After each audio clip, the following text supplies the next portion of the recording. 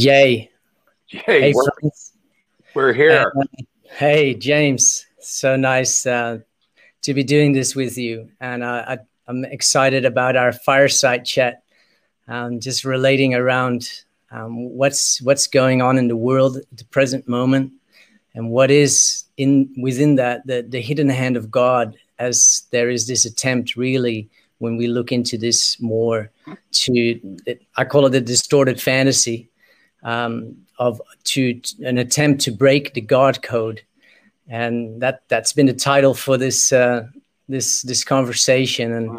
And maybe for the listeners that are here, if you want to just briefly introduce yourself, and what compelled you to come on and look at all that we're going to be discussing through a syntropic lens.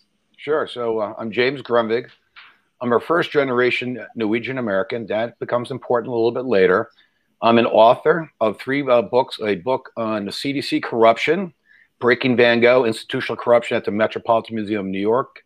There's another book I wrote. I have an autistic 21-year-old son who was one of the 5,400 cases kicked out of vaccine court. So I've been fighting the beast, the big pharma, the big corp, the big media beast for at least 20 years. And it's been an interesting ride, but the hidden hand of God has delivered me here for a lot of reasons. So beautiful. Wow. Such a great synopsis. And yeah, speaking to that place of recognizing the purposeful now moment.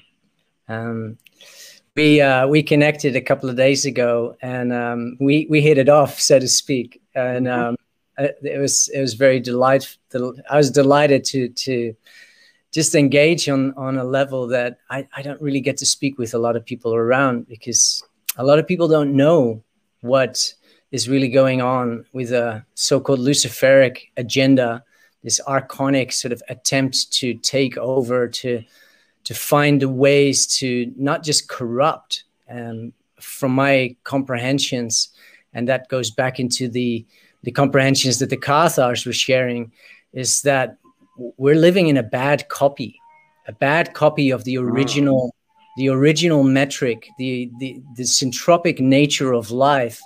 Humanity has been co-opted out of that to operate in an orientation and a series of belief systems that are not in that deeper resonance and that navigating with life, but much is about an artificially induced sort of way of navigating that I see as coming out of artificially created scarcity, which then leads to the need for control and so-called domination, which then separates us from life and from what the purposeful creation, this beautiful Eden, is here for, to be guardians and custodians for. And wow, what a time to be alive, to recognize that it had to come to all of this as well in order for us to, in this lifetime, in this now moment, to come into awareness of, wow, there's a lot at stake, and there's a tremendous opportunity for us to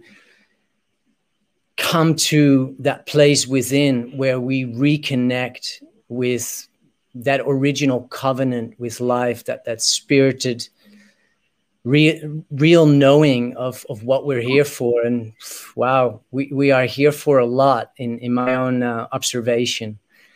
Yeah. I just want to invite you, James, in how we connected, if you want to dive into whatever feels relevant for you to bring forth as a starting point to our engagement, because I have a feeling we're going to go down some terrain and some origins of where a lot of the current day distortions and the really weird energetics and all the programming that is being promulgated all around us, where that also comes from. Because the better that we understand that, the more effective we can be as agents of transforming that. Yeah, transforming it is correct. So we've been living in a Luciferian envelope without even knowing it for the last 5,000 years, I'd say. And it can be traced back all the way back to Samaria, goes through the Canaanites. And what did Jesus call the Canaanites? Called them dogs. Children of God were his people and followers. right? Canaanites were dogs. Then they became the Phoenicians.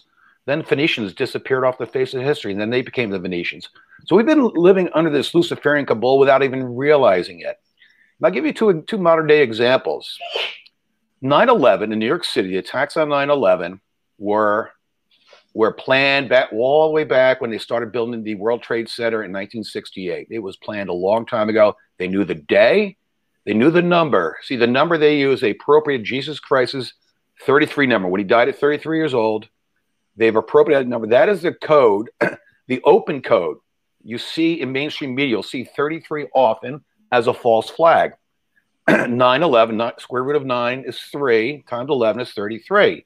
When did the World Health Organization call the pandemic last year? Oh, 3/11, 33. So we know we're dealing with a Luciferian agenda when you start getting programmed that way.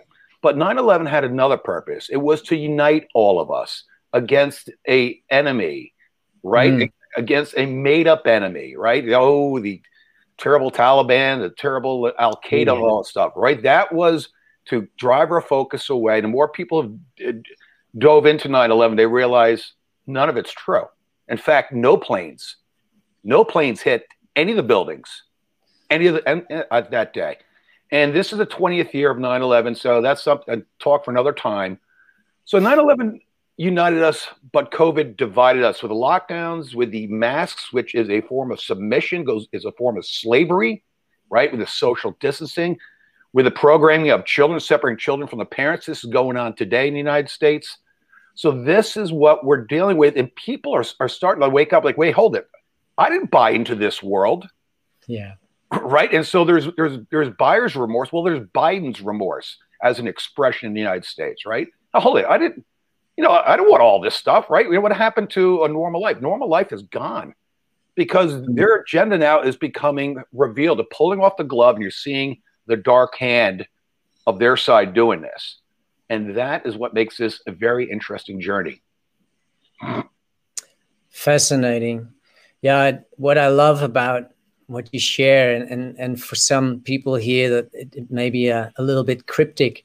I've myself delved deeply into this really wanting to comprehend, like, where does this come from, and how is humanity so willfully participating in it? And having discovered so many of the programs that have been installed, and recognizing that our current day westernized, standardized medical system is one of those arms that has really done tremendous it brought tremendous benefit, really, when we shifted out of the realm of midwifery and so forth, and we started really medicalizing birth. And where we are with that now is that it's become something so much more, so, like, we're almost ostracized from that very natural process. And this is what I recognize and have recognized within myself, and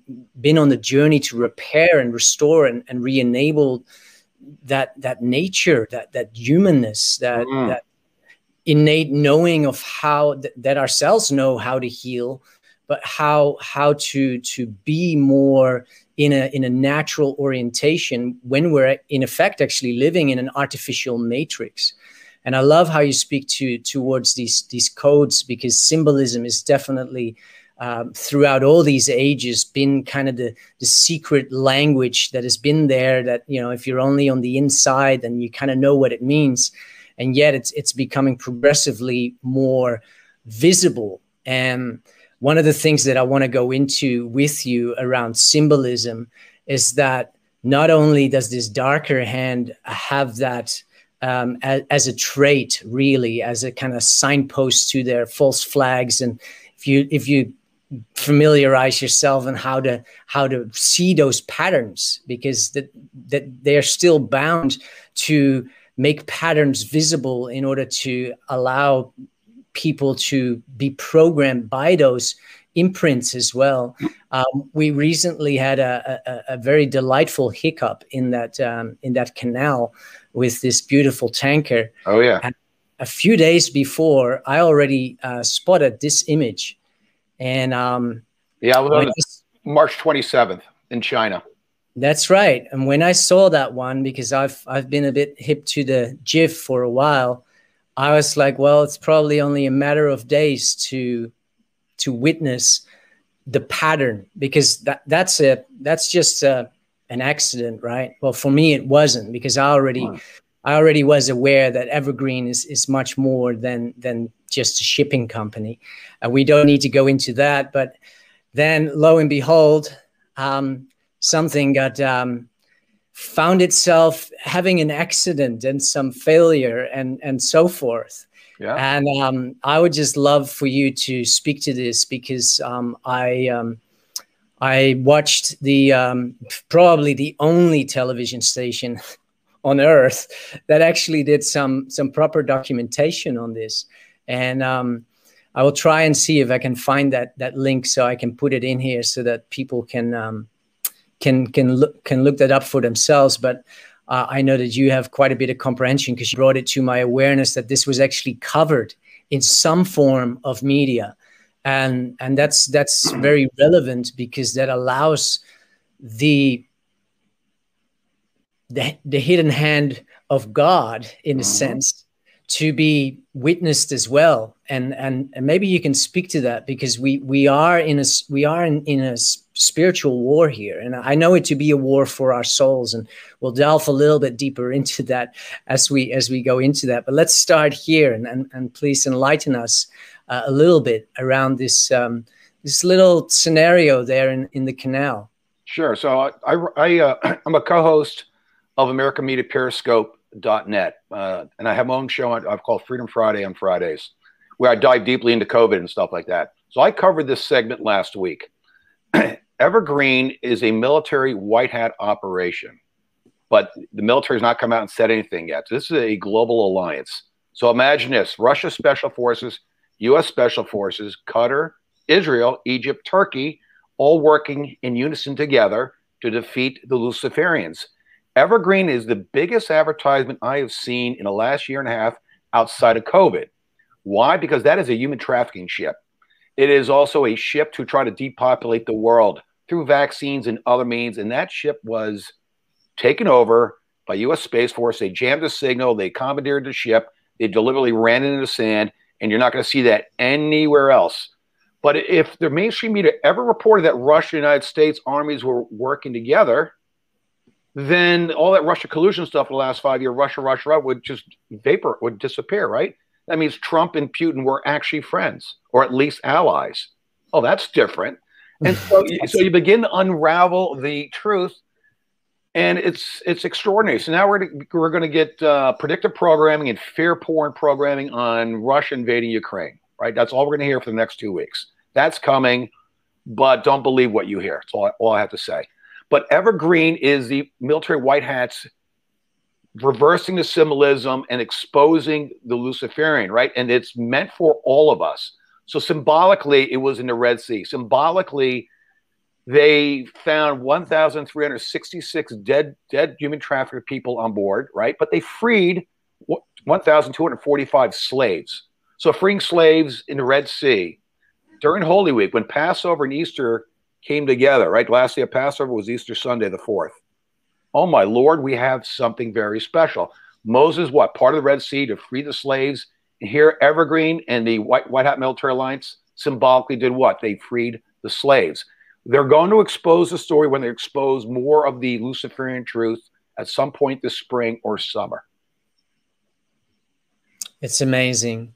One of the things that stands out for me, because a lot of people don't know that this is what I'm rather present with the Brave New Life community, that this is going to, they have an awareness that, and I've shared a lot around my unpacking and really what I call inverting MK Ultra. Yeah. And to invert it, because if anything that I've learned over my years, if it's going into the sort of the shadow, the darkness, I've come to recognize that if anybody understands human nature and the spirited divinity of our human beingness, well, it's those that have worked out how to corrupt it, how to manipulate it, how to program it, how to distort it, how to hack into it, how to break it, how to dissociate it, and therefore how to be able to control it. Of course, I've also come to learn that we are the host, we are the sovereigns, we are the sons and daughters of God. We are an emanation of consciousness that is in this entire Luciferic experiment, gaining a tremendous opportunity for so many aspects, whether we call it soul growth or really the depth of God coming to really know itself in its own fullness. I'm really curious around the contents, really just on that ship, because yes, slaves were freed, which is significant because that correlates to ancient story and biblical narratives that in this time, this era, if anybody hasn't clicked in with that this is revelational times that we're in, welcome now, because there is so much being revealed and there's so much coming undone. There's so much being unveiled. And the reason that I bring this evergreen into this, also because you shared it, but is that I feel it's really relevant for people to start becoming aware that there are signal posts and signs being given to us, that if we are slightly awake enough, that we can go onto the journey of inquiry. Because in my experience, for us to overcome this, we have to resolve our own temperament within and restore from within our connection with the divine. And when we are on that journey, naturally, we cultivate a mental clarity and awareness that allows us to kind of segregate out what is programming and what is coming from a deceptive orientation, because we can feel that, and what is given to us as an opportunity to instill hope, but also allow us to sense that there is a continual choice point in every aspect of our day-to-day life, where we either unconsciously side due to our cult programming with belief systems that aren't based on love, that aren't based on natural law, they're not based on the natural ways of us as humans navigating, or we choose to perceive that there is a way through this darkened period that we're kind of steering ourselves through. And we're all having to navigate that individually, whether we want to or not. Like we were born for this, because right here, right now, we are here. I just want to go a little bit into what else was on that ship and why is that relevant for people to be aware around, because that may make them also be able to perceive some of these events out there to not just all be false flags, because this is some of the things that I received from people that I'm connected with. And when I got that image, I already knew something was pending and in the pipeline of what happened in China. And then I have some connections that say, well, here's the next false flag. And I was like, well, I'm more than glad to refrain from any judgment and stay open and curious, because my opinion doesn't really, it's an armchair opinion, doesn't really matter. But I may, if I stay open and curious, actually discover what's truly here, instead of already pre-formulating my judgment like, oh, this is a false flag, it's coming. And so I'm very grateful to have this conversation, because what was actually on that ship and how that ties into, well, I would far from call him a friend, Creature Bill. I'd like you to expand a bit on the contents.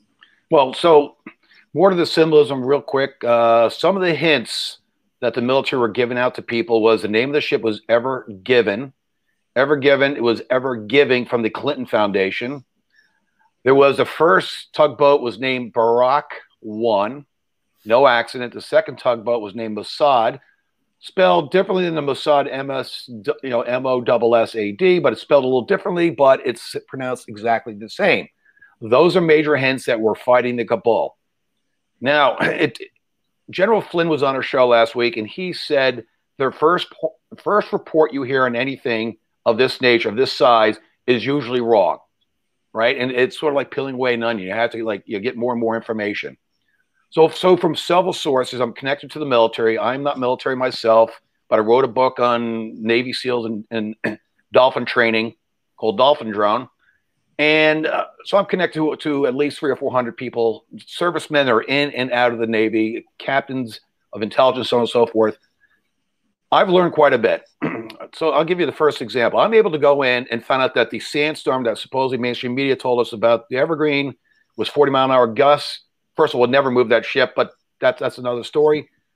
Didn't happen at all. Actually, the wind was 8 miles an hour that day, right? So that's once you have a lie of that magnitude, the rest of the story rest of their cover story is complete BS, and you work from there. Then you dig in. I would learn from a Turkish news station that possibly a 30-year plan to disrupt or destroy our food security, crops, land, soils in Europe and North America was on board that ship. And if you go 30 years, this Turkish specialist investigator was looking into this at 30 years exactly. We go back to 1991, you have the Club of Rome. The Club of Rome was invented in 68, and they're part of the Globus, like the Bilderberg Group. They want to depopulate the world. They're using climate change as the smokescreen or Trojan horse in order to bring in their Luciferian eugenics program.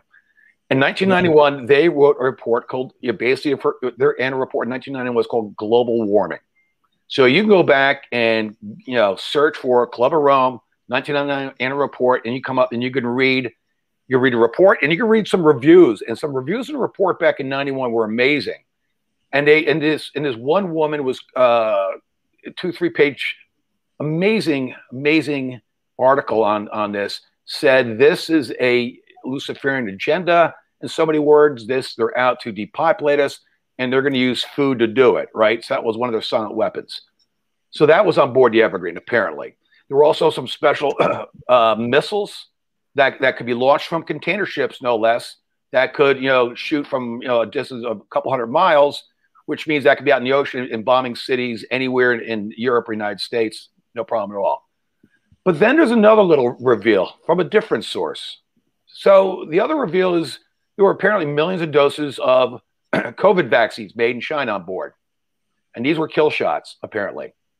And they needed a certain refrigeration capacity over a certain amount of time before they went bad. So two things happened. That ship was stuck for 6 days, right? And now what? Egypt has impounded the ship completely. They want $900 million from the Cyprus or Greek or German management company, BSM, right? Bernhard Schulte Management. Past $100 million, we'll give you your ship and cargo back, right? And so now that ship is impounded indefinitely until something happens. But I don't know if anyone wants to go claim the ship, because if you do, what happens? You might get arrested, right? You might get indicted. You might get swept up. And so now they kind of put them in the corner, and that ship's going to sit there. And it's in a Suez Canal is 120 miles long. There is a basin that was turned into they call it a lake, but it's part of the Suez Canal. It's called Great Bitter Lake. It's salt water. But that is where they have staging areas and dry docks and things of that nature in case ships break down in the canal. They're towed there. That's where the ship is currently. It's very, very interesting. And where this for me becomes relevant is not just that I have been myself aware that the global warming narrative is a beautiful staged plan. I spent some time with Polly Higgins. She was a dear friend of mine. She's no longer with us. When she came to visit, we connected, and she was the earth lawyer for Ecocide. And she was able to enlighten me at that time, about 10 years ago now, to that Club of Rome narrative. So I became very early on hip to the programming. And of course, this club is just like any of these other clubs or any of these other secret societies. And none of us humans have any embracing within ourselves towards humans doing things in secret. We're wired for transparency, openness, connection, so that we can be clear about what's real.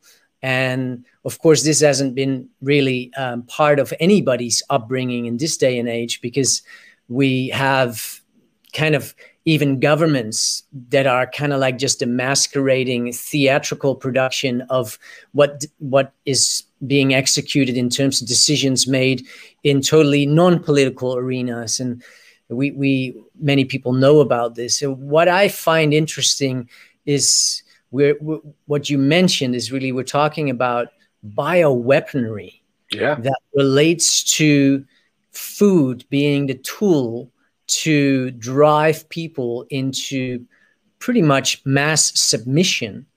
And it seems to me that not only has that plan failed, because to my understanding, the next thing that was going to come out later this year was some weird events on a global level that were going to be honing in on this whole narrative of the climate change. We have to, which would then give the incentive for food production to become centralized once more. And it has already. Like, I've been in regenerative agriculture for many years. I ran a business working with local farmers, trying to localize the local food economy. And so I've learned a lot as how corporatized that entire demographic of something that is so foundational to our human existence, food. Like, without it, you can pretty much, but if you control it, if you control the food stream, and if you control where it grows and even how it grows, then well, you get to make a lot of calls. And of course, Codex Alimentarius has been part of these narratives. But I'm intrigued around how the people that have said a number of things, and Mr. Schwab is one of them that has made a whole bunch of statements. But Bill himself said something really interesting about blocking out the sun. Now, I'm aware that none of these people just entertain some loose fantasy and they go on a television station and between the lines they kind of mention these singular sentences. It's all preemptive programming, and I understand cult programming quite well. So when I pick that up, I'm like, they are obviously working on something, and this is one of the first seed droppings around this kind of blocking out the sun, because there is something going on with our sun that is in relationship to us. Yeah. And the Luciferians are very much aware of it. And so the narrative to talk about that global warming effect and therefore having to potentially block out the sun, what really got diverted by the obfuscation of these bioweapons that were there, and what has actually been diverted, really, because this is like a massive fork in the road. Because if that technology was not intercepted, right? Whoa, can you just draw that out? Because yeah, well, I draw out a couple of points. Predictive programming, right? We had Anthony Fauci, the director of the NIAID, which is the Infectious Allergy Division of NIH, back in 2017. Went to a Georgetown seminar or luncheon, whatever, and he guaranteed there was going to be a pandemic in President Trump's first term. Very interesting. The United Nations, which is Gro Harlem Brundtland, she wrote the Brundtland Report in 1987 on what? Sustainable living. That's code for what? Climate change, code for depopulation. And once you understand how these people think and they publish these stories out there in Agenda 21, rename Agenda 2030. Oh, and now it's renamed a Great Reset, right? It's the same program. Nothing's changed. They're just pushing out a different form, a different marketing message, but it's all the same anyway, right? And they're hiding their own financial theft. So in 2018, you had the Wuhan lab was shut down for a couple of weeks, right before October 18, 2019. That was the World Olympic Games, the World Military Games in Wuhan, no less. That's when Wuhan also turned on 5G, the first 5G city in the world. And that's what Bill Gates and Johns Hopkins University and, Klaus Schwab with UN and the World Health Organization did what? They had the Event 201. they simulated 65 million deaths of, oh my God, coronavirus out of South America. Well, here's what I think happened. I think the white hats in the military switched out with the white hats in China military, PLA, switched out the virus. They switched out an infectious virus versus the virus that would have killed 65 or a couple 100 million people. That's what I believe happened. Once the cat was out of the bag, they had to run the script. They had to run the program. They had to run it. So they ran it. So now they're realizing, oh God, their 2030 program, you know, the population of the United States in 2025 is going to be 99 million. It's 330 million today. And oh, by the way, it's grown 2 million each year in the last 5 years, including last year during the pandemic. So if you had a historian in the future in 2040 looking back, when did the pandemic happen? The person would not be able to pick up a signal because there is no pandemic. So it's an infectious disease. They took away the flu. They did everything possible to juice up the numbers, lock us down, steal an election, everything else, right? But they're still desperate because why? The virus isn't doing what it was supposed to do. It's not, it's not, there's no bodies in the street. I live in Manhattan. There's been not a single body in the street, as Tedros warned us about a couple times last year. None of that's existed. So now they're going to go for the food, and that's been a lot of predictive programming, you know, synthetic meats and all that stuff. You know that's going to, that is not going to be healthy for you. Anything synthetic is, you know, think of GMOs, think of glyphosate, think of proteins that might actually, take away our relationship with God, right? You know, would that calcify our pineal glands more than fluoride? Maybe. So, I mean, there are a lot of things to look at, but if they ever got control of food, I'm talking about the gatekeepers at the fascist corporate level, corporate state level, yeah, humanity's in trouble. I'm going to have to say that, right? It would at some point turn to civil war because that's just how that would happen, right? At that point, people wouldn't sit back. So the vaccine passports are the Chinese credit score system out of China that Google worked on among other, Microsoft and other American companies. And they want us on these vaccine passports. Why? Because if we dissent against whatever they're telling us, like little children, we're going to be locked out of insurance, locked out of driver's license. Oh, can't enter a pub. Oh, I can't buy food. So you see how this all plays out. They want to divide the dissenters and resistors, and there's more than 100 million of us in the United States ready to go when the time comes, if necessary, right? And so they are desperate. The Luciferians are desperate because their plan is completely unraveled. And part of that plan is if you notice, the British monarchy has not been in the Buckingham Palace the last 2 years. They said, oh, it's COVID. No, they've been completely neutralized. The Vatican is completely neutralized, right? And in fact, I'll take it a step further. The Biden you're seeing in office is not the real Joe Biden. And it's not the real office neither. No. So so you have a hologram, you have CGI, you have green screens, but you also have an actor playing that Biden. The Biden has loose earlobes like I do, like James does, right? The actor playing Biden has attached earlobes. And you want to know his name? I could say it. Yeah, well, we may as well. Because it's already been out there a little bit. James Woods, the conservative New York actor, is at least one of the actor Bidens. And because James Woods is an actor and not an elected official, he can't be on Air Force One. That explains that. He can't enter the real White House, which explains that, right? So they had to film him out of L.A. and they had to film him out of, the Culver Studio, Amazon lot, no less. Tyler Perry Studio in Atlanta is another replica White House. So this is why you see in January when Biden was writing those executive orders in the beginning, what were you looking at? You're seeing outside, you're seeing the green leaves. Well, that's impossible because there's snow in D.C. in January. I know. The other thing is, think about the comedic acting when Biden tripped up the flight of stairs 3 times. Mm-hmm. That is a comic genius, and only an actor of James Woods' caliber would do that. Absolutely amazing. It's beautiful. Well, this may cause a little bit of eyebrow raising, but that's what this is all for. And when I look at all of this, one of the components for me around looking at things from a syntropic orientation, that everything in life is performing a function with purpose. Yeah. And in order to discover what the functional purpose is, one has to question the function. You have to be in the willingness to be curious and open, as opposed to coming out with this sort of preconceived idea and placing a judgment on it, because that freezes it, that bases it. Your belief systems of the past then confine the present experience of whatever you're witnessing based on that past. And if most of that has been programmed, how can you know that that's what's really unraveling before us? And so I stay open and curious. And because of that open curiosity, the first thing that I noticed were those beautiful green trees behind what seemed to be this, Oval Office.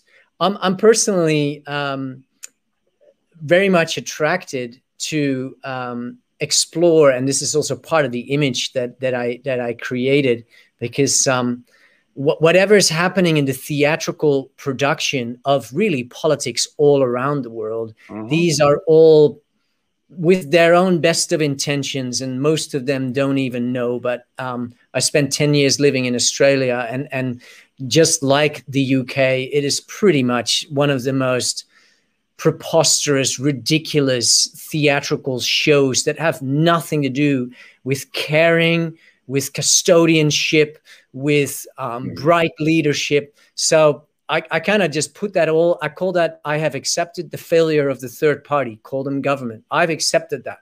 Yeah. So I'm not divesting my energy. I just see them failing all over the place. And I'm like, yeah, well, I already, what else is a sick system like that to produce other than more convolution and more distortion? I put here in that image, and that's where I want to go into a little bit, this beautiful bright child looking up. Yeah. And if you look a little bit careful at it, there's a little bit of a beam of light coming there, relating to how I would call it our Christed nature, but also the kind of the eternal governance that is with us. And on the right, we see these, what seem to be humans, but when one studies the image a little bit closer, they have a bit of a strange posture, and one would probably recognize that they kind of look a little bit like zombies. And I have progressively become interested, being part of the mastermind with Imani Mamelushian, supporting that doctor's consortium. Yes. And we have regular clubhouse meetings, and Dr. Poslenski, he brought again to my awareness, because it already popped up as soon as it came out on the website of the CDC, is that they started preemptively programming the people that would find that stuff interesting. People around the preparation for the zombie apocalypse. And if that wasn't eyebrow raising for the average general public, then well, they're fast asleep at the wheel, and that's okay. But I instantly got it. I was like, okay, now my curiosity is, how would they be accomplishing that? And that then let me, I have for years had a peculiar curiosity, because I don't like to, I like to think for myself.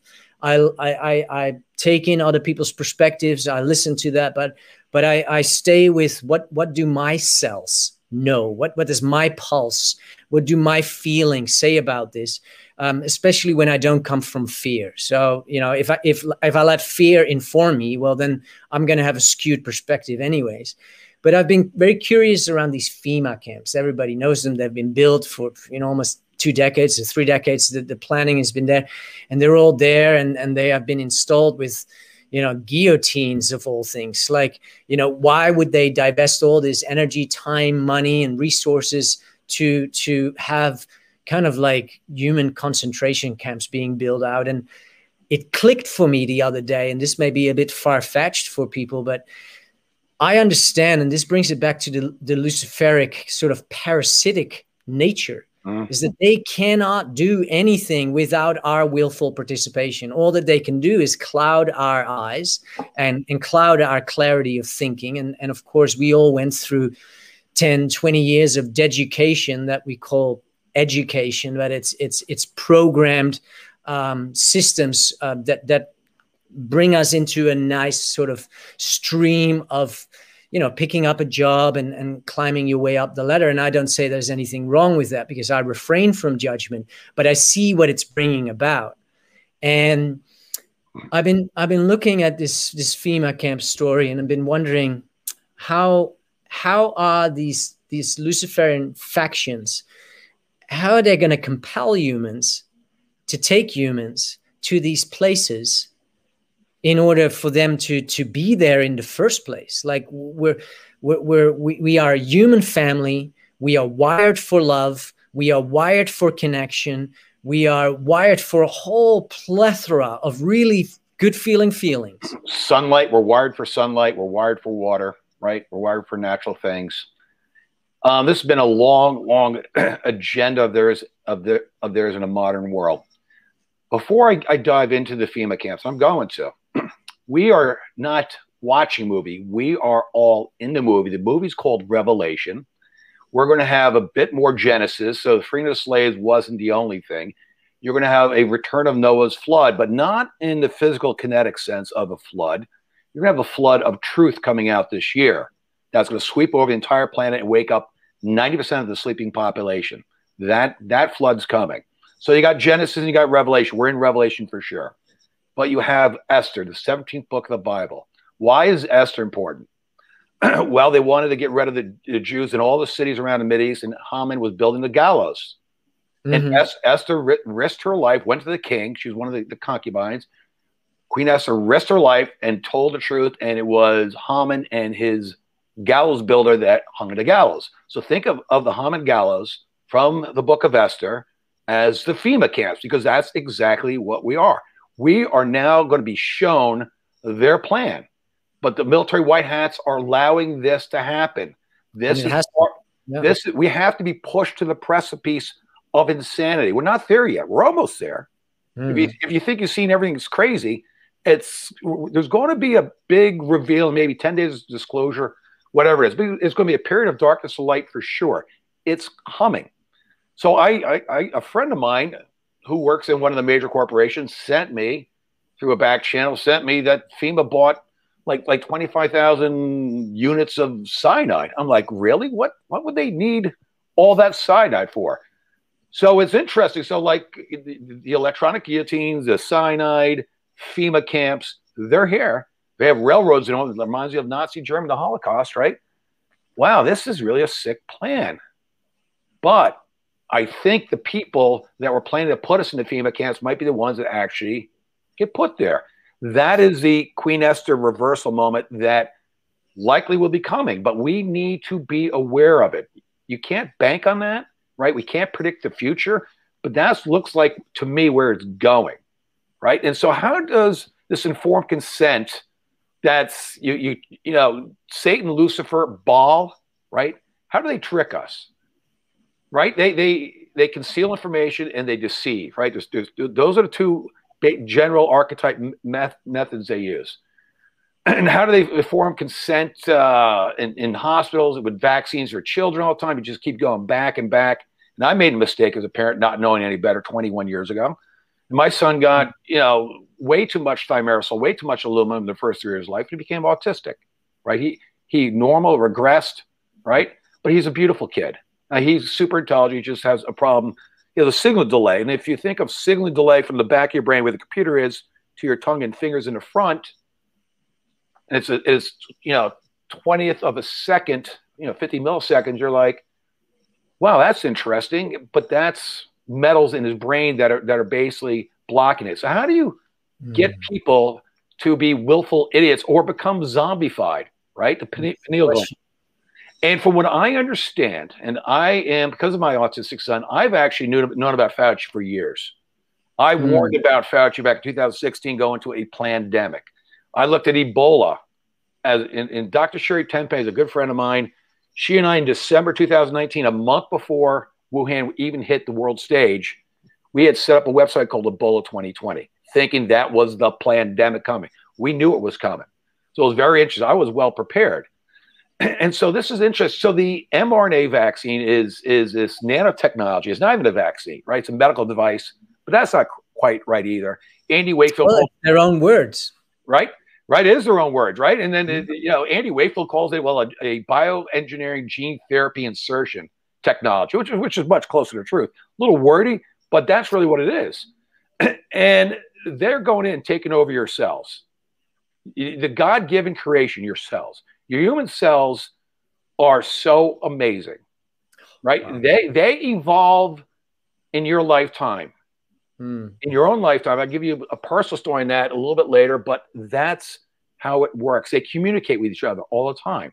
Threats, issues, this and that, communicate with your body. It's like a massive symphony. It is a beautiful thing that we take for granted. We don't really understand how it works, but it works. That's the hidden hand of God, right? And so what they're trying to do is, this is a Swiss Army knife, the mRNA vaccine from Pfizer Moderna, right? What do? Goes in it. It's apparently, it sneaks in with a lipid coating. So this is part of the deception, right? This is part of the Luciferian agenda. Sneaks in to trick your immune system. It hijacks your immune system. It installs an operating system. Hello, Bill Gates, right? Viruses, computers, operating system, bugs, right? That's where Bill Gates comes in.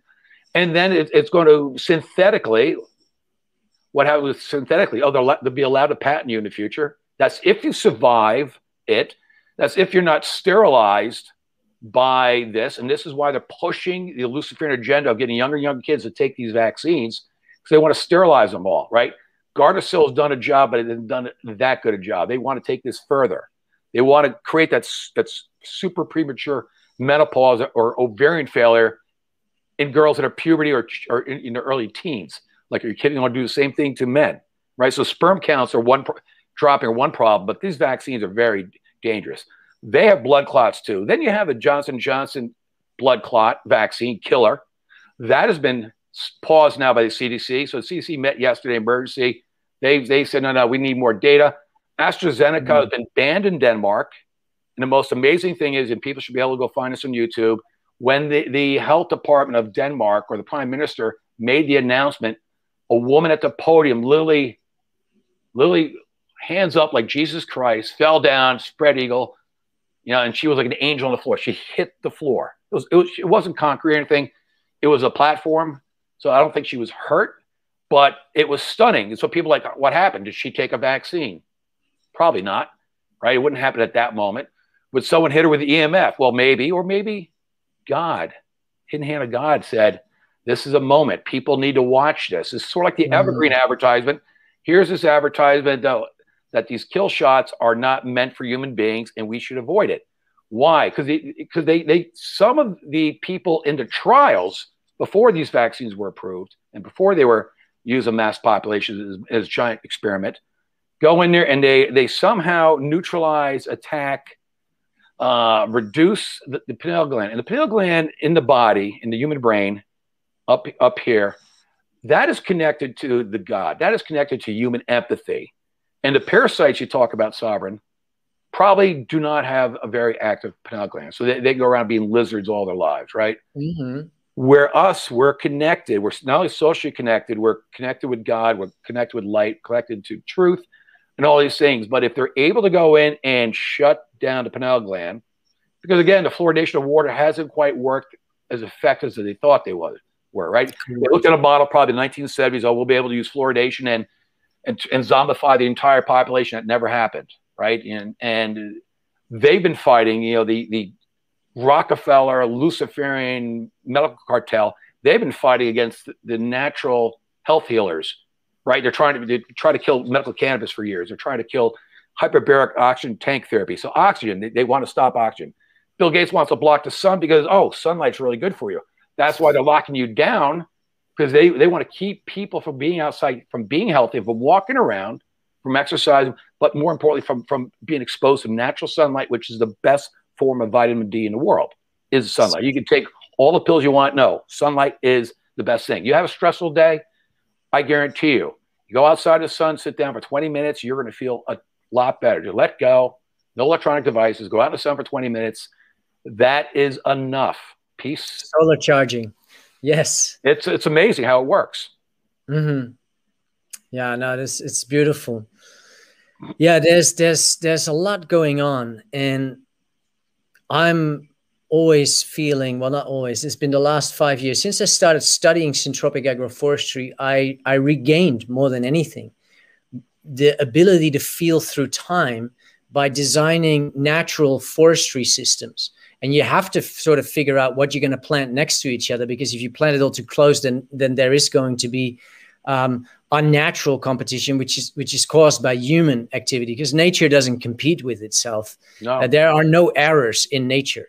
Correct. And so we're looking at divine intelligence that most of us are yet to fully gain a deeper comprehension of.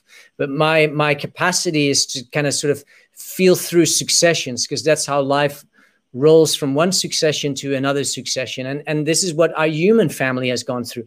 We've gone through successions. So being aware of successional agroforestry, succession in ecology, I've seen that succession happens in our human family, in our human ecology.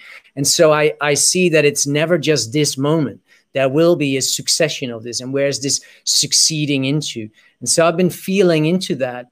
And one of the things that I've picked up along the way in looking at all this sort of Luciferic agenda is this breaking of that God code, or at least I call it the futile fantasy that they have about it. And I like to speak it that way, because otherwise we still are prone to feel as if we are not the arbiters of the outcome here. And because they are the parasites, they do not have the power. The power is kind of gained through us. And so there is this idea to separate us from spirit, Yes. from source, from God, and Remove the God connection. Remove the God connection. Many people may be aware that this particular biochemical compound, I think it's best known as DMT, allows that pineal gland to entirely, it's the God particle for some, for lack of a lesser word, and many people have experienced what happens in these states when these faculties that are natural in our human biological form actually get the appropriate activation, and we become one with life. The stories are abound. What I've learned is that is actually a part of our human nature. And then I wonder, like, wow, okay, well, why aren't we operating like that? Well, then you go into that 5,000 years of systemically being taught, brought down through programs of enslavement, and there's been we could name them all, but right, we don't have to. It's sequestering technology, right? Stealing the real history from the Alexandria, and then doing the old insurance scam like the Titanic, or the old insurance scam like 9/11. Right, the Library of Alexandria, whenever that happened, a couple thousand years ago, that is part of the Luciferian agenda. They're all connected, people. There's been so much information with the truth has been withheld from us. There are only 66 books in the Bible, Old New Testament. There's closer to something like 777, from what I understand. All this has been sequestered from us, hidden from us. That's part of the concealment on the truth about the universe, about God, and things like that. But this is part of that Noah's flood that's coming out. So it's going to, this sequestered stuff, I believe, has been taken back from the Vatican, taken back from Venice, right, from these Canaanites, and the military is going to share it over time. And I'm not worried about getting into any, wild theories. None of that's important. What is important is, if you think of Einstein discovering time and space nonsense, read the first line of the Bible, right? In the beginning, there was heaven and earth, right? Beginning, time, heaven, space, the firmament, right? Earth, matter, right? So think about that. Tesla inventing the ether, really? How about Ben Franklin saying, discovering electricity through the ether, right? I mean, all of this is nonsense. These people invented this and that. No, they did. They discovered what? They discovered what God has already put in nature. So it's completely false to believe that. And there's a Stephen Myers and Dr. David Berlinski. People should actually go YouTube them. They're amazing. They talk about intelligent design, and they use mathematics to destroy the narrative that things happen randomly in the universe. Never, ever did. Impossible. Cannot happen mathematically, right? It would take trillions of years. I mean, they use 150 amino acids, proteins together, whatever, in a strand. It would take something like 90 or 100 billion years just to just to create that randomly. It just doesn't happen. There's not enough time in our universe for something like that to take place. So God does exist. God is math. I'll give you an example of God is math. My son is autistic, right? He taught himself how to read, however that worked at 5 years old. At 13 years old, I discovered he knew math. How did I discover he knew math? It was very interesting. He spent a week on this American cartoon made by a Russian called Dexter's Laboratory. There's 80 episodes. These are 3, 4, 5 minute long. These are chill stuff. And at 13 years old, he was playing Dexter's Laboratory. But in 2013, he found what? He found the Russian version of it. So he went in the Russian version of it. And he took his mouse, right? And what he did with the mouse was he sit there, stop, go, stop, go, stop, go. And he's slicing Russian words to syllables to slices of data. And then, and he never once came out of the Russian version, English version, because he had full recall on all 80 episodes. The next week, he sat back. He was cocky. It's a part of his personality. Put his legs on his chair, first time in all the time he's ever done that, as if he's won the Super Bowl smoking a cigar or something. And he's not even looking at the screen. He's looking here, and he's laughing at the humor in Russian. So I go, Frederick, do you understand Russian? He goes, yeah. Well, that was the beginning to learn how super intelligent he was. So you have a completely mute kid who's taught grade school stuff because he's autistic, because he doesn't speak, therefore he's dumb. Wrong. His IQ test is low. Wrong. He's smarter than every PhD I've ever met. He's unbelievably super intelligent. He's got a bad case of OCD, so I'll get over that. But he ended up doing square roots of fractions, square to fractions. He'd look at a full page, five-step process math problem. They would remove the number 12 and disguise it with dozen written out. And he would know the answer instantly. So he sort of like looks at it, looks to his right. And because his fine motor skills, like his tongue, are silent, so it takes him longer to write the answer. But he's never wrong. But he won't do this on his own. His mother has to prompt him, like, push his hand here, like a starter gun, because he's so programmed in applied behavioral analysis as a kid that he does everything he does is permission based, right? And so we haven't gotten over that part of OCD. But when we do, you're gonna have a real Einstein of math, and it'll be interesting to see how his life lives out. Yeah, it's beautiful. Yeah, it's the mathematical codings that are enshrined and that we can elicit. Like really what humans are doing, we're just discovering what creation is and how it functions and what those strategies are. And when I connected with syntropic agroforestry, which is a relatively new word for me, and having been a permaculturist for many years, I had to look up the definition of entropy. And I've never really been too much into science.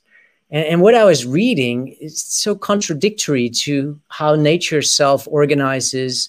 There are no errors. There is actually no chaos. And so the question that recently came up for us is, does entropy even exist? I've already named it the fantasy of entropy. You brought up Einstein, and I like that word fantasy because it's a nice way to actually articulate that this was just somebody's idea. It was somebody's fantasy. It was somebody's theory.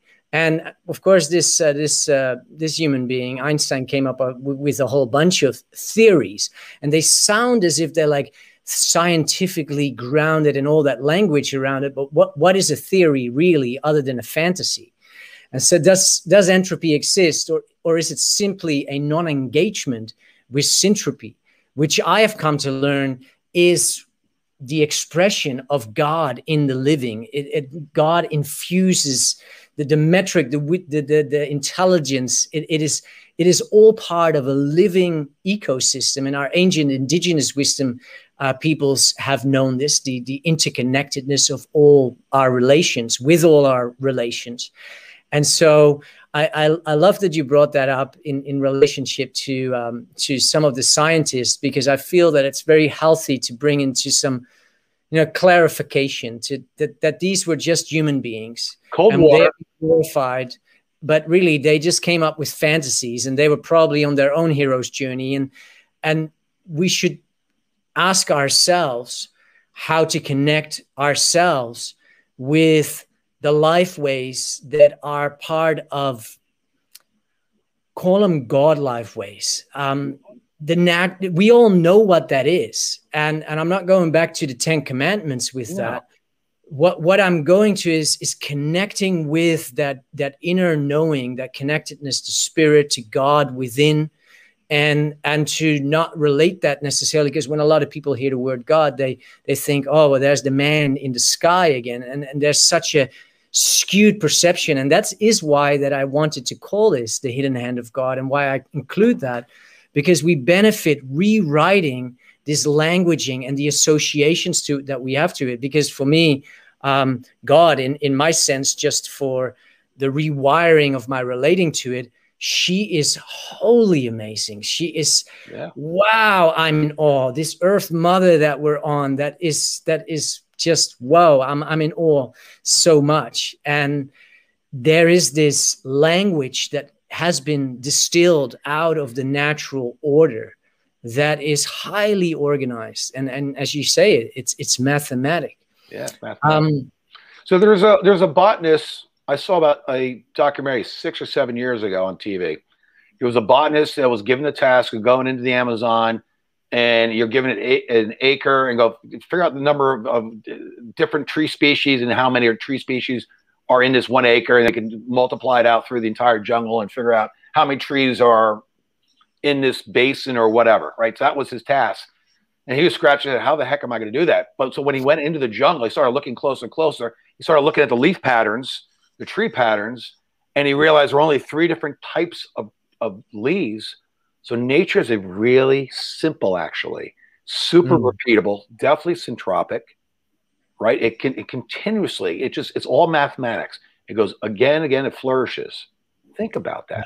It's absolutely stunning, right? And so you might be, I don't know how many frogs there are in the world, right? Species or whatever, but frogs look like frogs in general, small or big, whatever. But they're all different sizes and different colors and different things, only because why? Of the environments they live in, the climate they live in, right? That is basically the only differentiator. But basically, they're being replicated around the world. It's absolutely amazing. The Earth is in continuous renewal with volcanoes and plate tectonics. Why? That is the reason why we're not Mars. This is the reason why we're not a barren planet. We're actually a blue ocean planet, and water is everywhere. Do not let mainstream media tell you, oh, we're running out of water, right? That's another programming thing, right? We're running out of water, right? Scarcity. That is the biggest lie on the planet. There's fresh water all over the planet, a lot more than they're telling us. It's everywhere, and it's not just from the glaciers, and that's part of the climate change hoax, right? And it's not just from this and that. This is all nonsense. I knew a scientific journalist who basically calculated that we could have 100 billion people live comfortably on the planet with everything here, right? But this is not what we're being told by the parasites, are we? No. And of course, that narrative flies in the face of many hearing that, because we've been so duped into this idea that at some level we need to contain ourselves somehow. I have friends myself that, out of reasons of why would I want to, raise a child in this world, have so the cult programming has so many beautiful expressions. And when I hear that, I can be in acceptance of it. So I retain my own freedom and my clarity of thinking. I see how tremendously we have been confounded in our language, and confounded in so many ways by things being hidden and veiled and obscured from us, while there's this total machine operating, propaganda pushing. It's just so wild what I am witnessing. And at the same time, I'm sitting back in a very peaceful state with that curiosity. What is it going to take? Because, I've been in this sort of spiritual cycle for a while. I call it the New Cage movement. People called it the New Age movement, but it really was just a new cage to move out of, whatever we had as religious dogma. We just ended up into a whole plethora of self-created, I call them spiritual fantasies. Yep. Many of them that have all contributed. I don't say that they're wrong, but they have a certain limit to, I call it the simulation within the simulation. And so we're talking about this awakening and this choice point that we're each individually being brought to, whether we like it or not. And you just spoke to that. It's very probable and it's almost a requirement for 90% of the population of Earth to actually awaken to the reality, because people want the great awakening, but they cannot conceive how the other 90% that are asleep are actually going to wake up. And so then I question, well, what is required to push people into awakening and remembering their divinity, their connection to source, to the land, to each other, to nature, to food, to our sovereignty, to our God-given rights. And when I look at what we went through last year, it's like there must be more coming. No, there is more coming. And we're not quite there. We're going to the precipice this year. We're absolutely going, and we're going to look into the abyss. That's the only way, the shock, real awe, to wake up people. Because it's not enough if someone points a gun at a person or even threatens a family. Families can die in a car accident today or tomorrow, whatever, right? It happens. It is when the entire world is threatened, when their way of life is threatened, right? And that they've been living inside this parasitic system, which has been stripping them of money through inflation, through illegal taxes, through birth bonds, through all of that, right? I grew up in a very Tony waspy, highly educated town, maybe overly educated town, north of New York City, called Bronxville. And most of my friends are MBAs and Ivy League. I'm none of those things. But most of them are not awake at all with what's going on. They think, oh, well, we'll take the vaccines and we'll be all right. No, you're not going to be all right if you take the vaccine. You take the vaccines, there's almost no coming back from that. These vaccines are going to change you. They're going to harm you. And if you survive them, they're the gateway to transhumanism, right? And then these corporations can go patent you, right? Because they're going to change your genetic code at the DNA level. They're going to do that no matter what the scientists say. Certainly don't trust Fauci. And they're not awake to this. So what's interesting is I've been warning my friends about vaccines for 20 years. Yeah, well, it's empirical science.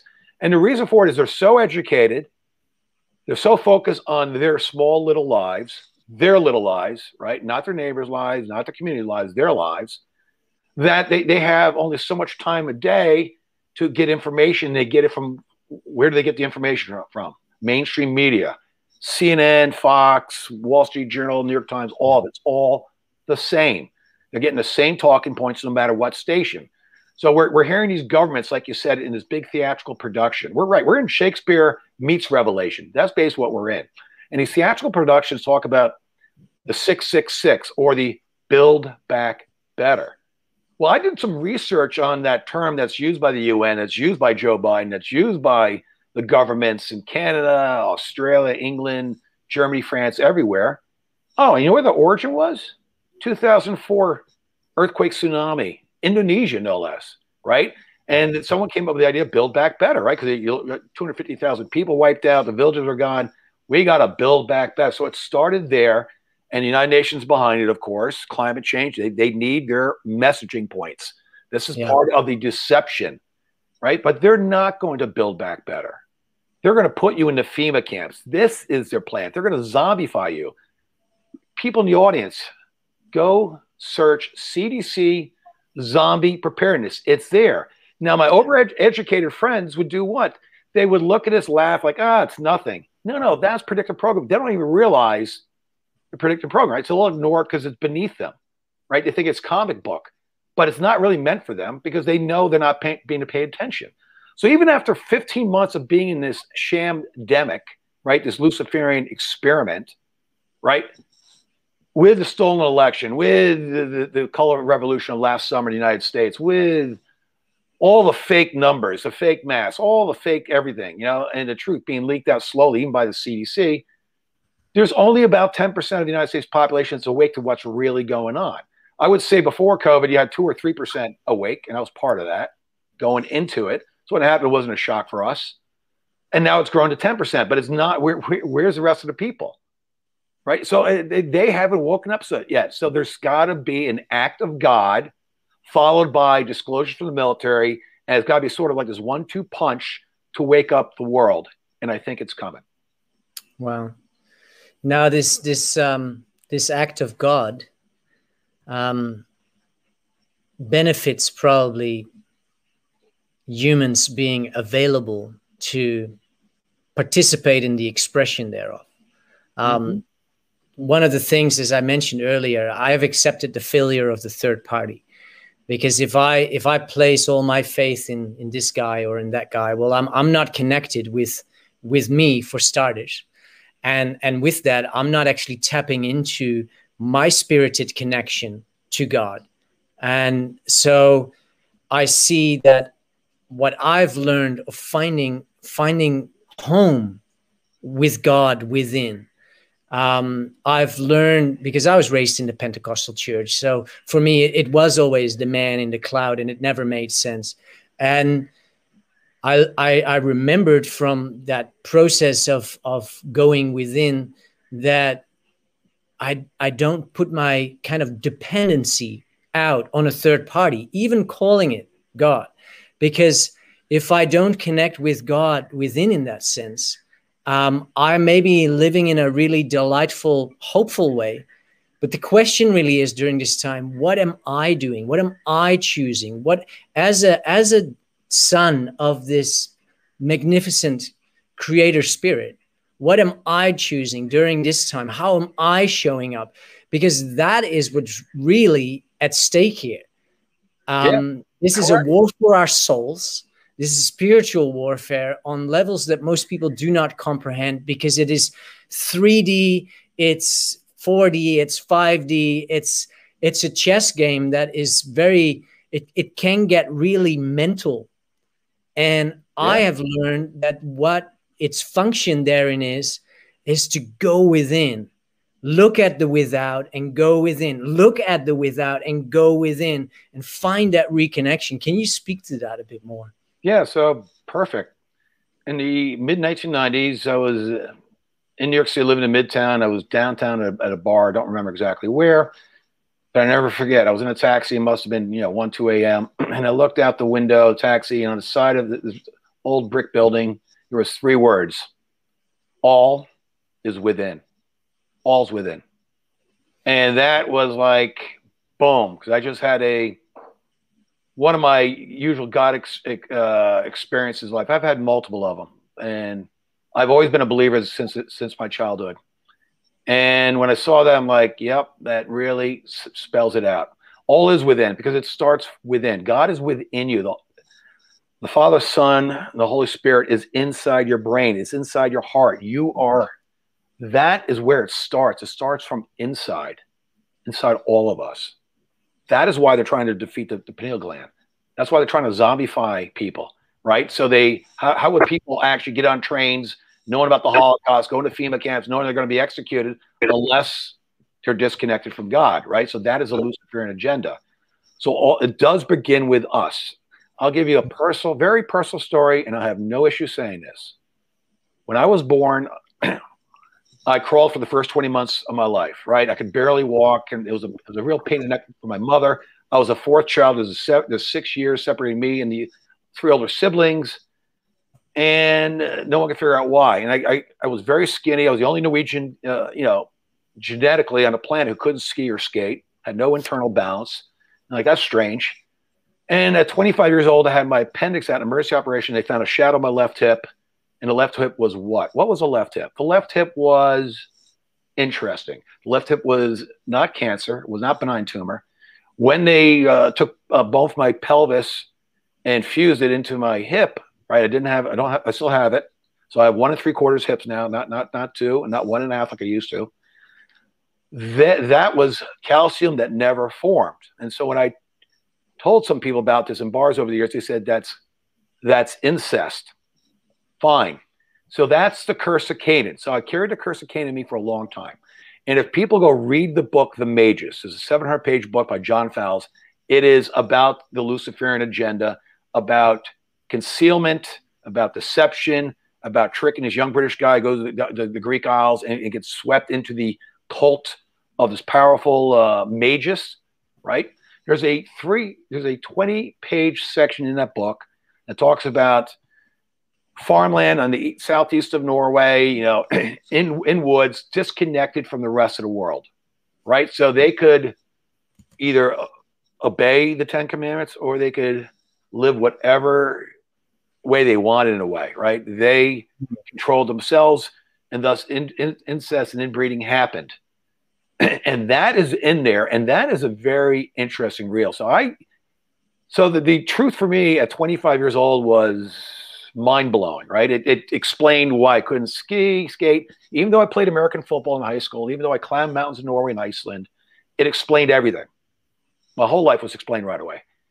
But at 6 years old, separately from that, I believed in God. I actually looked up, not to the clouds, to the sun on a June day up in Westchester County above New York City, looking through tree canopies, and I asked God, what is my purpose in life? Well, the hidden hand of God. God's not going to answer that question that day. He wouldn't answer that question the next year. It is throughout. But now in the past year and a half, I know exactly what it is. So I had a few more experiences. At 32 years old, I climbed Mount Asia, ESJA, in Reykjavik. It's only 3,000 feet high. Not you know, it's a day's hike in normal weather. But of course, I climbed on September 18th in 1992 on a Friday, and it was in a hurricane, right? 100-mile-an-hour winds and all that stuff. And I went up, and I literally got lost in the fog on top of the mountain with the winds blowing. I put my hand up, and my hand was covered with black pepper. Hold on, black pepper. The winds were so powerful, it was strafing the volcanic rock into my hand. So I was basically getting sandblasted by volcanic rock, and I was lost. And I walked back the edge, and I couldn't find a rock slide that I managed to come with this cliff overhang. So I started screaming at God. I was very, very angry. And I asked God for to show me the light. 3 minutes later, literally, breaking the weather, a light came down, pointed down to the slope. I went down, and it was this U-shaped valley that took me all the way out to Reykjavik Bay. And of course, I thank God. And I had this very humbling experience. So I walked out in pouring rain for, you know, totally soaked and everything, which is fine. For the next couple hours, what did I see? On the other side of this steep river were 3 rams surrounded by 40 sheep. The sheep ran away. They ran up. This is like right out of the Old Testament, right? Ran up the slope, and they would go this way. The 3 rams looked at me and were going to kick my butt, but I was across the river, and the river was wide, and so I respected them. But the sheep were actually led me out, in their minds, were leading me out of the valley. Like, you don't belong here. We're showing you. But they were like half a kilometer away in this massive U-shaped valley, and they walked that way, and I walked down the river together. It was an amazing experience. It was something I'd never forget. In 1995, fast forward, I'm in Norway. There was trying to do a Viking Christian move, the end of the Viking Age of Christianity. You know, that's a great story, right? How people change and come to meet the real God, and not these, you know, polytheism of multiple gods, right? And there was a kind of a weird thing going on in Norway. There was black metal Satanists. You know, Norway at the time was a country of 4 million, 4.5 million. It's now closer to 6 or something. But they were burning down churches throughout Norway. They weren't just burning down Christian churches. They burned down this famous Viking church that was 1,000 years old in Bergen, Norway, when my mother was born, that when I was 6 years old, I used to walk into it. It was 10 minutes away from my grandmother's house. It was absolutely stunning. And they burned that down. They burned down maybe a dozen or 8 to 12 historic churches. So they burned one down from the 16th century, which was outside of Oslo, an hour outside of Oslo. I borrowed my cousin's car when he was at work, and I drove out there, and I walked around the site. There were 2 chimneys left. All the wood had been burned to the ground, and they had police tape around it. And I took a bunch of photos. And eventually I found a burnt nail, and I thought of Jesus Christ with the nail on the cross, right? So I took that from me, brought it back. But then I found this fused hymnal. And in it was, I forgot the Norwegian expression, vivein or something. But at the end, I read it. I knew right away what it meant. The narrow path is wide enough. That was God's message to me. Think about, what are the odds of all that happening? I come to the hymnal. It's telling me exactly what my life's about. I would go on 5 years later, have the son, have the autism, and now I'm in the middle of this revelation, right? So this has been my path. I've been in tune to God. But like any other human being, we get blinded, we get concealed, we get deceived, right? So we've taken too many blue pills over the years, right? We don't want to make waves. We want to blend in with society, right? But a society is a artifact. That is a fantasy. The society we've been living in is a fantasy. It has been taking us away from God, and we need to go back to it. And it's not very far to travel. Not at all. Starts here. What I love about what you're sharing, and I relate to that, is in my own ways, I call it the archetypal nature of human consciousness. And I explored that from a very indigenous. I had the fortunate opportunity to connect with some really amazing peoples of an indigenous origin, and they were able to. I was willing enough to renew my mind. It's so beautiful of having been brought up with all these biblical narratives, that the renewal of my mind was something that I was familiar with as a practice, because that's straight out of the Bible itself. Yeah. And so for me to renew my mind was something that once I kind of left that dogmatic orientation, as I felt it was just not giving me really any answers. It was kind of like just confining me more and more to living in the place where I was born, which I happily left. But I have had so many beautiful experiences of the almost like magical nature of life. But it's the archetypal recognition, the archetypes that play out, and then the associative memory and the stories and the meaning that brings to us, which is all just God speaking back to us. Yeah. And it's God from within allowing us to recognize that there are immaculate situations that we cannot explain, and they're only to us super significant. But what I love about what you're sharing, because as I'm listening, I'm following you in that journey, is that and this is what I love in how you relate and how you express yourself, is that you share authentically from your own experience, because that is how I feel we as human beings can connect to the authenticity of what we either already have experienced but not fully embraced, or something that through hearing you share becomes all of a sudden a possibility.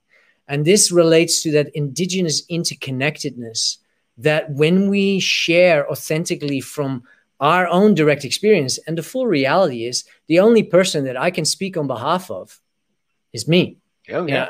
Mm-hmm. I cannot, well, I can if I want to, but that's not full reality. I don't know what's going on for somebody else.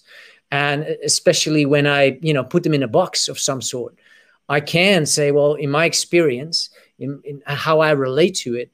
And when we speak that way, on an intrinsic level of our human nature, humans connect. And that's that heart-to-heart connection. And that must have been, like, now that I say all of this, that must have been right there when we met just the other day, when I was like, wow, this, boom, there it was. And it's that sort of way of exchanging what is real, what we witness from our firsthand personal experience, and then expanding that, but then coming back to self.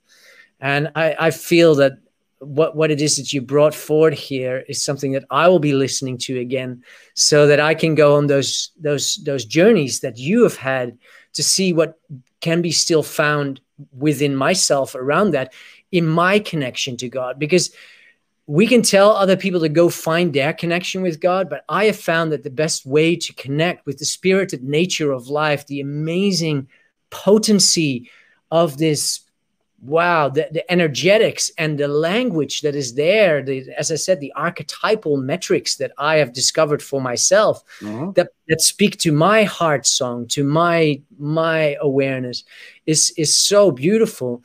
And yet when I connect with others and they share their story, that's when I can go and explore more of, ooh, that's interesting that he was on top of a mountain and he proclaimed that, and then it happened.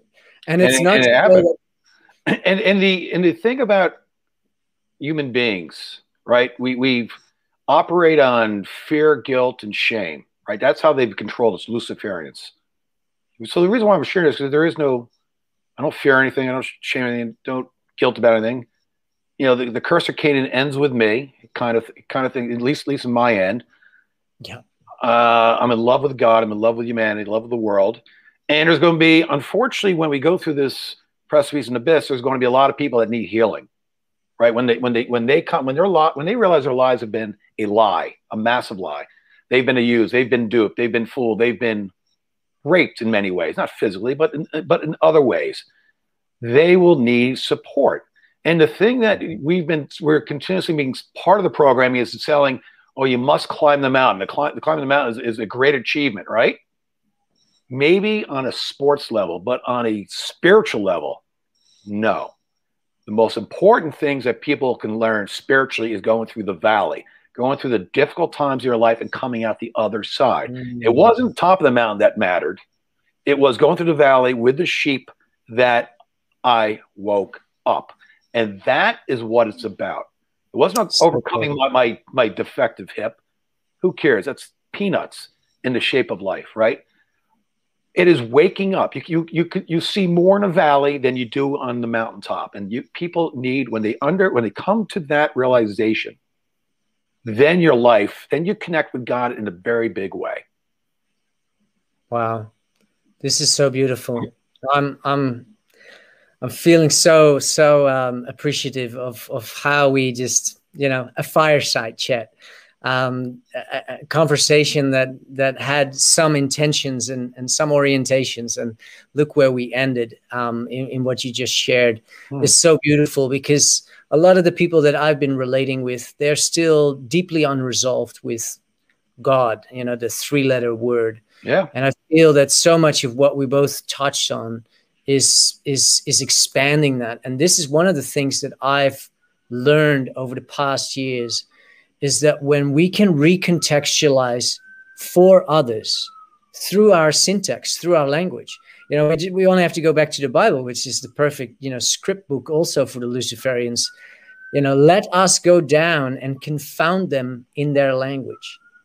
And so the English language for the last couple of 100 years has been scripted specifically for that. It was like they took that instruction. Let's do that again.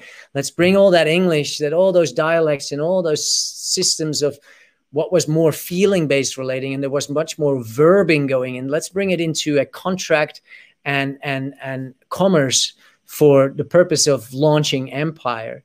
And I sense that when we speak from our own experience and share our own stories of what was meaningful to us, we are able to recontextualize our relationships to these word sounds, to the word God. And in my experience, there have been a lot of people that kind of been like, oh, he starts talking about God. And so what I do, I lean in, because then I want to have that conversation, because if people are unresolved with that, they are actually staying in their cult programming, because cult programming isn't just that you're programmed with beliefs in that direction, but at the same time, when you get out of that, you resent that and you program yourself by yourself in this kind of section of belief, which is, I don't want to be associated with that. And what I feel is that as we spoke so much around the hidden hand of God, that I see to be all around us, it's magnificent what's playing out. I am so appreciative of your personal sharings around this, because the more we can open up our relationship to God within, then we can sense that we are part of creation. We are part of life. We are part of nature, and that we are here given the opportunity, given our free will, to make a choice which narrative we're going to end up in. And I know that we didn't go fully into the disconnection through the shots that are being put onto us. Right. We're just an hour and a half, and I feel really nice about potentially doing this again, so that maybe we can unpack a few of these things. Sure. this is going to go out to our mailing list. I didn't want to spam them today because they already got 2 emails. So I thought, let's just get through this and lay this out for them so that they can tune in with this. Is there anything that you still want to share? Closing comments. We'll dive into COVID next time. Great. What people do, even if you're having trouble with God, you must understand what the other side is doing to you, to Lucifer, right? You must understand the masks are unhealthy for you. It's blocking 20% or 25% of oxygen getting into your body. It is then recycling your own, because you're breathing your own air. Out in the air is 0.04% of what? Of greenhouse gases, right? Your lung waste is coming out, and it gets amplified 400 times, right? It comes out 4% or something ridiculous. So you're breathing less oxygen, you're breathing your lung waste, and the bacterial infections have exploded. They're trying to make you weak. They're trying to weaken your immune system. Your immune system can be found in every cell of your body. They're in your stomach, they're in your brain, they're everywhere. And you cannot allow them to hold you hostage, bondage through this. You must resist the masks, right? And you must start connecting with people. Take the masks off. This is the resistance has got to start small.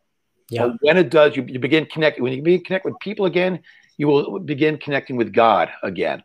That is how it should happen. So beautiful.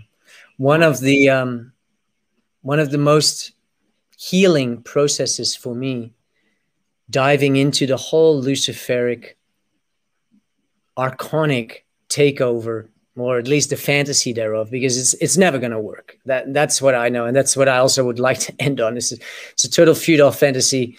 I'll put a little note in the comments of something that I wrote to that extent, because it's very relevant for people not to perpetuate fear within themselves.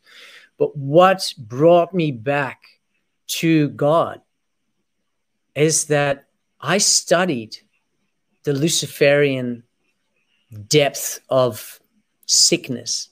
Oh, yeah. And that's really what it is. And they believe so thoroughly in this that it made me realize that they would never invest if God was a fantasy, if the God code did not exist. Perfect. Then why on earth would they fight with God? And so I started writing a book. It's called The War of Satan and the Hidden Hand of God. I love it. In which it is very evident that God is not fighting a war. It is the whole Luciferic cabal that wants to somehow, because of its own inefficiency and its own limitations, is here to try and achieve a great outcome for itself. But it made me realize that, wow, they are, this entire cabal, whatever we want to call it, they are so determined and plugged in, and their deeper Luciferic, satanic, ritualistic, sex abuse rituals and all of that. I went down those tunnels, so to speak. I realized, wow, this is so real. And it brought me literally to my knees. When I clicked with it, I reconnected with God, and I said, well, I am here.